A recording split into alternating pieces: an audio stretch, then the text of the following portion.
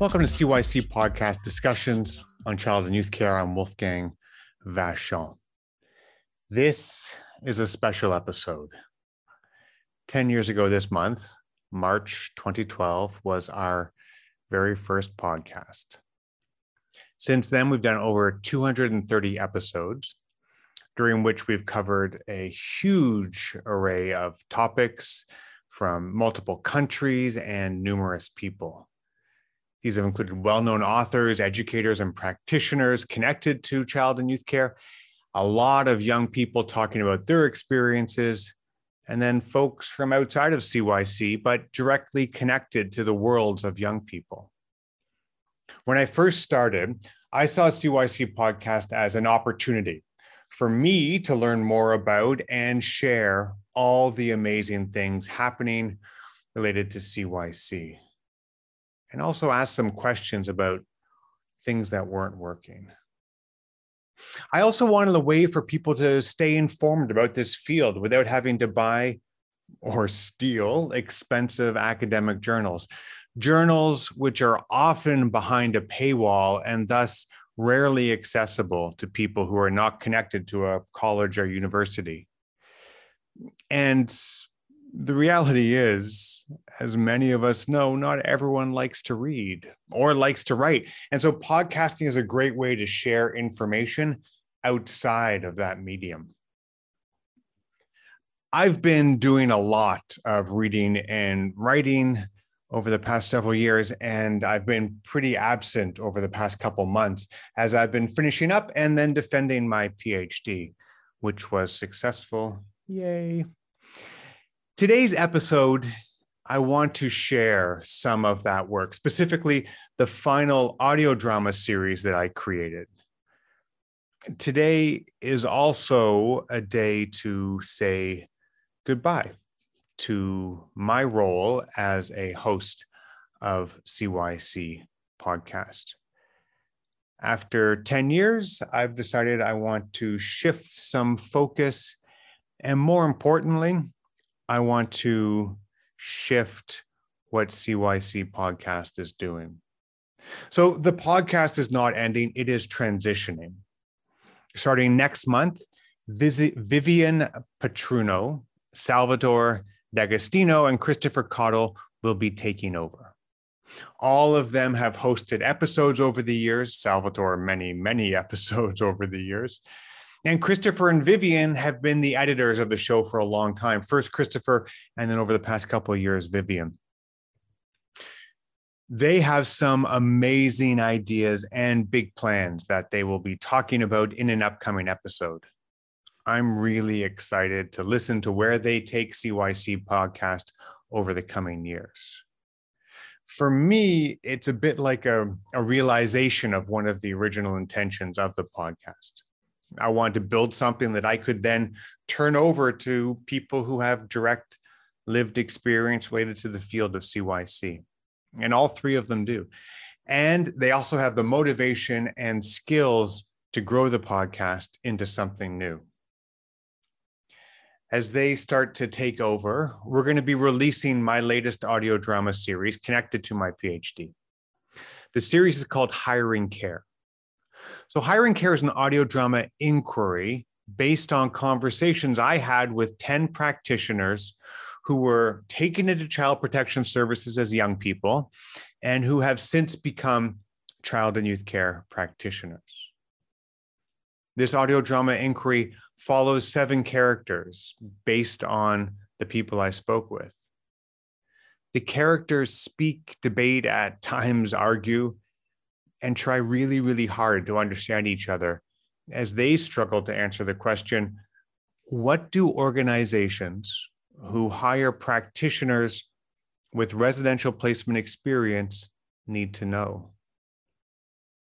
This is really asking all social service fields to think about, how do we support people with lived experience? What does that look like? What does that mean? What works, what doesn't work? And how do people with specific, particular experiences experience social services? both as those inside the system and those working within the system. We have a lot to learn from the people who speak in Hiring Care. So we'll be releasing an episode a week over the next couple months. We may take a little pause to meet Vivian, Christopher, and Salvatore again.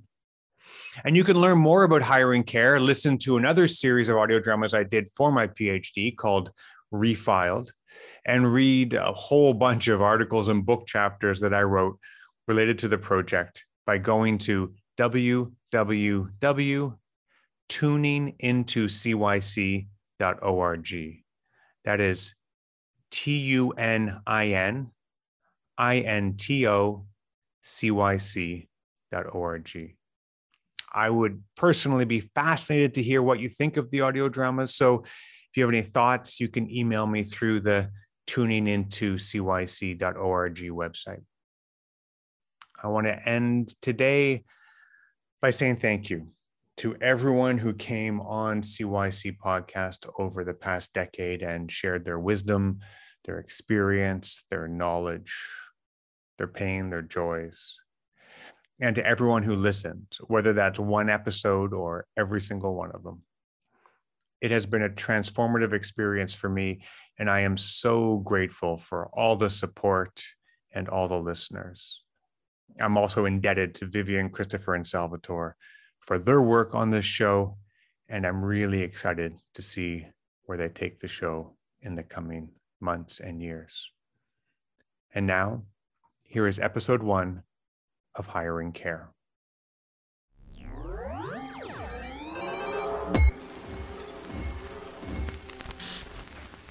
Some people wonder why I became a CYCP. When I moved, I grew up in a very Christian home. And so when I was asked to leave my parents' home, I took that really hard. And I kind of, dabbled in drugs and drank a lot. But the thing that made me want to change are probably the youth workers that kind of pushed me to go to school, or that were there for me when my parents weren't. So I kind of saw how much effort they were putting in for me. And that was kind of like one of the reasons why I wanted to do that. And prior to going into the child and youth care program, my biological mother passed away. So she, during that year, I felt like I needed to finish school. So within that year of her passing away, I graduated grade 12. And then that same year, I moved into the child and youth care program. So it was kind of a mix of both, the youth workers' influence and also having my mom pass away. Kind of really impacted the way I saw things. So it kind of made me want to do something better with my life then. It's weird. I have when I was 15, I think the one thing that I was missing out on was that maternal bond. I was kind of angry at the whole situation with my foster parents giving up and changes happening. So I think mentally, I kind of was looking for something to fill that void. So the majority, so the people that I bonded well with were kind of all the similar age. And they kind of provided me that maternal motivation to do something. I think the youth workers that I met kind of understood or saw that I was different than the other kids in the group home. I was respectful, never swore, and kind of had good set of values. So when I would go out and go use or go party and all that, they really kind of pushed that back on me. They kind of gave me reminders that I could be doing better. And that kind of stuck with me. So yeah. I think for me, they put a lot of time and effort and invested a lot in wanting to invite me over for holidays and kind of wanted to include me when I felt excluded from my family. So they kind of were there when my family wasn't. So that kind of spoke volumes to me. And I also, like I said, I dabbled, I used a lot of drugs. And so I definitely, looking to the side, I saw youth workers that were there. And that kind of spoke volumes too, right? So it's different when you have a bunch of people that I know that they got paid, but it just meant a lot that they would stay there a lot with me.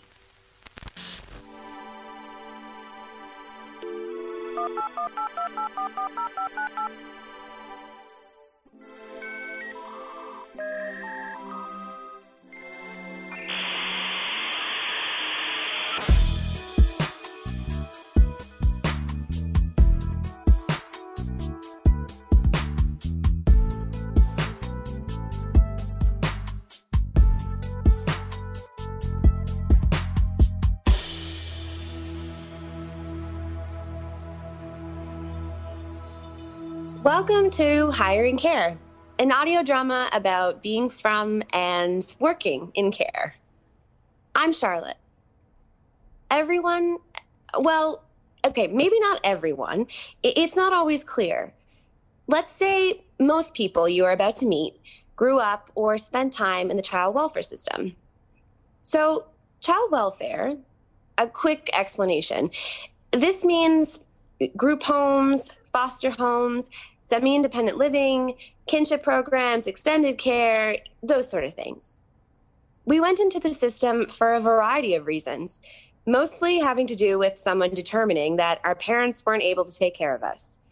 Some of us agree with those decisions, and some don't. I went into care at the age of 13. I think, when I look back on it, 13 seems to be the year that I remember it the best. Now I've aged out of foster care, so I'm beyond the age of majority. I'm on the end cusp of post-majority services.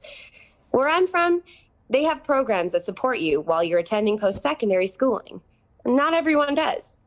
And they support you up until the age of 26. So I graduated last year from a child and youth worker program. And if I were to continue with my studies, I would have 3 months left of post-majority support. I've had a variety of different roles within the last 6 years in relationship to the child and youth care field. Everywhere between being a child protection worker, to being an advocate, to being a policy consultant, to being a youth surveyor, to being a youth representative on a youth advisory council for the child welfare ministry. So, what is this podcast?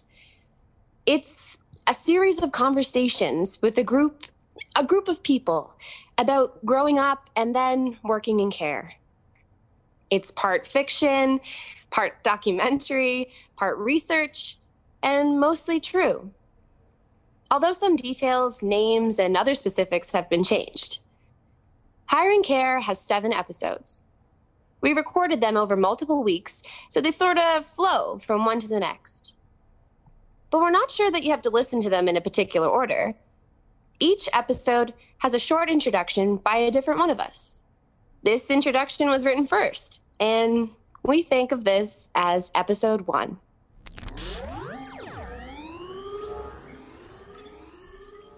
Your call has been forwarded to an automatic voice message system. Hey, it's Charlotte. Is not available. At the tone, please record your message. Hey, Charlotte. So I was thinking more about what we were talking about the other day, and I think it's a great idea. Do you have time to talk? Yes. Okay, awesome. Great. Hi, Leela, period. My name's Charlotte, comma. I was given your number by Ashwell, period. He said he spoke with you and that you might be willing to be part of a conversation with me and some other people about child and youth care. Question mark? Text me back. Question mark? Thanks. Period. Charlotte? Do I know you? Hey B, it's Alicia. I'm calling to see if you might be interested in having a conversation with me and some other folks about being a child and youth care practitioner who lives in foster care. Oh, and guess what? I was also in care. Surprise! What? How long have I known you, Alicia? Dear Terry, my name is Charlotte. I'm not sure if you'll remember me. We met once at a CYC conference, where you presented on therapeutic foster care. I hope you are doing well. I'm emailing because I read what you wrote in CYC Online about lived experience and child and youth care. And I'm wondering if you would be willing to have a discussion with some other CYCPs about lived experience. If you are open to it, if you are open to it, please email me your number so we can connect. I look forward to hearing from you. Thank you, Charlotte. Nice to know some people keep up with the literature. Hi, this is Leela. Leave a message, or better, just text me, because who leaves messages? Hi, Leela. It's Charlotte again. I guess I leave messages. Of course you do. Anyways, I hope it's all right to call you. I'd really like to have you join our conversation. We want to talk about what it's like to be from care and to work in care. I know we never met, but Ashwell said that you might be into talking about some of your experiences, like the benefits and the challenges of being a CYCP from care. Anyways, if you're up for it, it would be great to hear from you. Thanks. What? You don't know any other Black people, Charlotte? So one of the main challenges that I currently fail, and it's a part of my why specifically getting through post-secondary, is to get that stupid piece of paper that says I'm a CYCP. And I constantly face the struggle of, but you're a kid in care.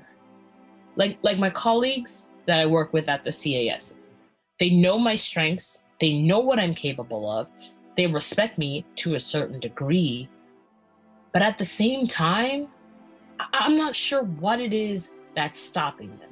But I've never been able to be in an actual position of power or a role. And I'm not even asking for all the power. I'm asking for the power of what I'm capable of doing. But it's never granted to me. And one of the main reasons I think that they constantly push that is because, you are a part of the system. You grew up in the system. And it's not that I'm perfect or I know everything about the CYC program, but when it comes to the actual relational aspect of CYC, that is something that I'm already very good at. But I think from being from child welfare, they feel like there will be a time where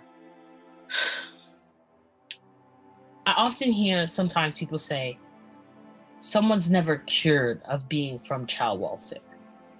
So I feel like there's this constant fear of me potentially having a breakdown. I don't know what they're thinking of. Like maybe I will have a really shitty emotional day with triggers, and I go back to being that 13-year-old that they knew me as.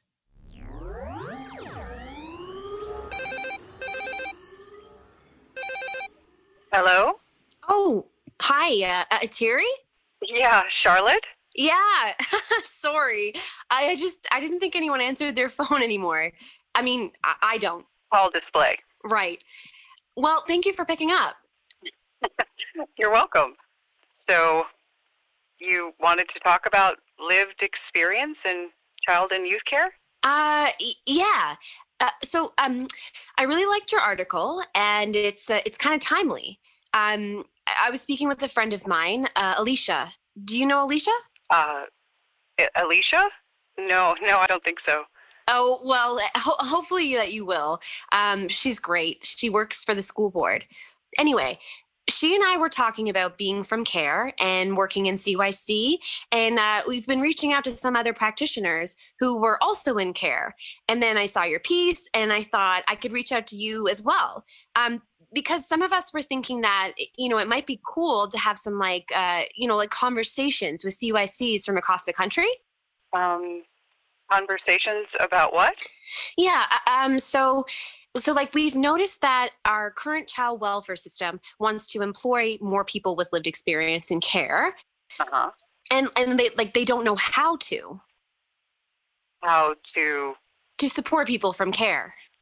What do you mean? Well, if you want to hire people, it's actually like a give and take. So I was thinking, I think knowing how to support people to navigate that in a workplace would be like a super interesting approach for an organization who wants to employ former youth in CARE to take. Okay. But they don't know how to employ more people with lived experience in CARE and to hold space for people who don't have know how to have a reciprocal relationship because they never have. Mm-hmm. That's a good point about relationships, Charlotte. People do not naturally know how to care. And if you've been taught well, you don't realize you've been taught. Care is not intuitive. Yeah. Exactly. Right. And it's not a privilege to be, have experience in the foster care system. It's actually a huge burden. The reasons for it are related to trauma. And so many people think care is intuitive. They think that it is just like being empathetic or being optimistic or being a caring human being. You are or you aren't. And I don't believe that. I think that if you are, you've been taught well, and many people have to struggle and learn how to care in a positive, healthy manner. So it can be really difficult to know how to care for others, and we don't. There's not a lot of education on how to care because people assume you already know. And that kind of, I think, perpetuating that idea of young people entering the helping profession because they have this kind of glorious insight into the care system that intersects with many, many roles in the child and youth care profession. And I just think that is an unfair responsibility to put on people. Mm-hmm. You know, we're in a really interesting place in that even when we think about anti-oppressive practice, that there's recognition and acknowledgement that the lived experience is expertise. The lived experience of a racialized student in spaces means we need to acknowledge and respect and honor and cherish the experiences that they're bringing. But whoever the person is bringing to the table. I had a colleague who had a heroin addiction and lived on the streets and was involved in human trafficking. And she's starting to share some of that in that field. And people are just they don't know what to do with them, right? But it's happened. But it's shifting. So when people are brave enough to say, yeah, this is my story, I think we're starting to be able to listen to those stories. And that makes it so that other people feel safe enough to go, wow, if you can say that, and this is what you're doing, then I'm safe enough to say that as well. Yeah, exactly. I think what I would love is to create a booklet or a podcast or a video or a something about how to support someone with lived experience in care in your organization. And at the same time, still be holding people accountable for, working on themselves. And I think it's hard to hold space for people with lived experience in care. And I think people get, nervous about it. like nervous about triggering them or nervous about kind of like doing the wrong thing. When I was learning and growing in my early years, you wouldn't admit it. Like, because then you wouldn't get hired. Because you would have been like, there was something, you were tainted goods almost. There was something wrong with you. Oh, gosh, I can remember someone I worked with. The supervisor saw the youth worker had antidepressant medication in his bag, and they fired him. Oh my God. Wow. Yeah. Oh my God. I mean, do you think that I could just like ask you something, Terry? Sure. You kind of like, you write a lot about, like lived experience and about foster care, child welfare, stuff like that. But I've never seen or read or like even like heard you disclose if you're from CARE. Yeah, so I just wondering, like, are you? Why do you want to know, Charlotte?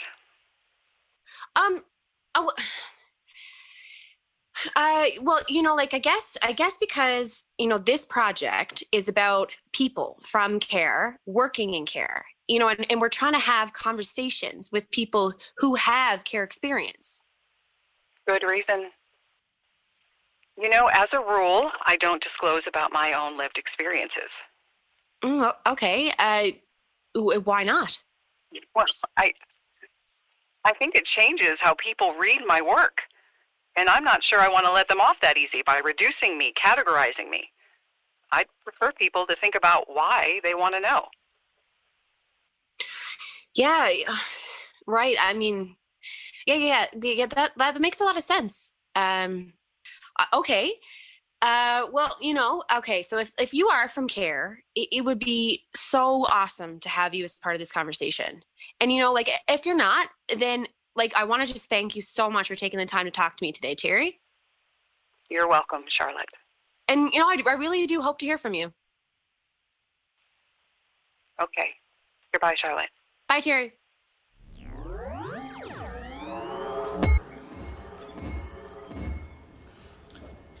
I'm always torn. Like, I hate the whole, I've been where you've been. Like, I have street cred. I know where you've been through. I try to never position myself in that. On the one hand, we need to rupture the naive savior complex of many of our students who've never been in these systems and truly have no idea and don't know the like kind of absolute violence and multiple overlapping gaps and injustices that kids in these systems experience and how much that shapes their responses. Or like, when you're a frontline practitioner and you're getting frustrated with someone because they keep showing up in a certain way no matter what you do, like if you don't understand what they've done to survive and you can't honor that, and you think a few techniques are going to resolve, a lifetime of learned patterns. Sorry, but we need to get people out of their wide-eyed savior complexes to, in a way to like some... It doesn't have to be personal accounts, but just to keep saying like, hey, you're still not getting or it's not going to be like that in the field, to sell our students like you're going to need a way thicker skin and way more patience and way more flexibility. But I don't like using my experience as an automatic connector because I now have safety, I have housing, I have consistency, and I've had it for quite a while now. So, I no longer have that raw survival, and the systems have changed. And so it's important, I think, for those of us who have been there, that we never assume that it gives us a path and like this meta insight into what people are going through now or what they might be going through,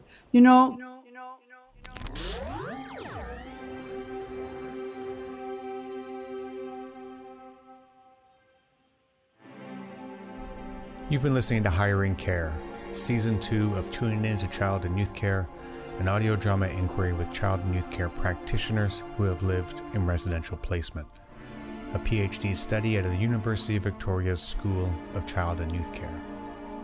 Hiring Care was created, recorded, and produced across many Indigenous territories, including the traditional lands of the Huron-Wendat and Petun First Nations, the Anishinaabe, the Six Nations of the Haudenosaunee, and the Mississaugas of the Credit First Nation.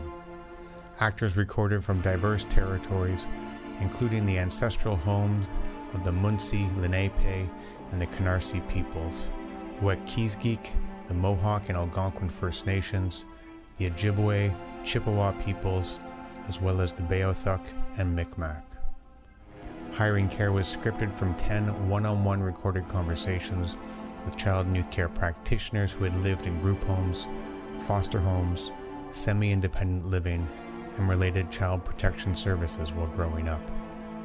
This fictionalized audio drama inquiry recreation was performed by Carmen Mayers as Terry, Daniel Smith as Chelsea, D. Philpotts as Leela, DM LaFontaine as Charlie, Evan Mercer as B, Melissa Williams as Charlotte, and Naomi Tesler as Alicia.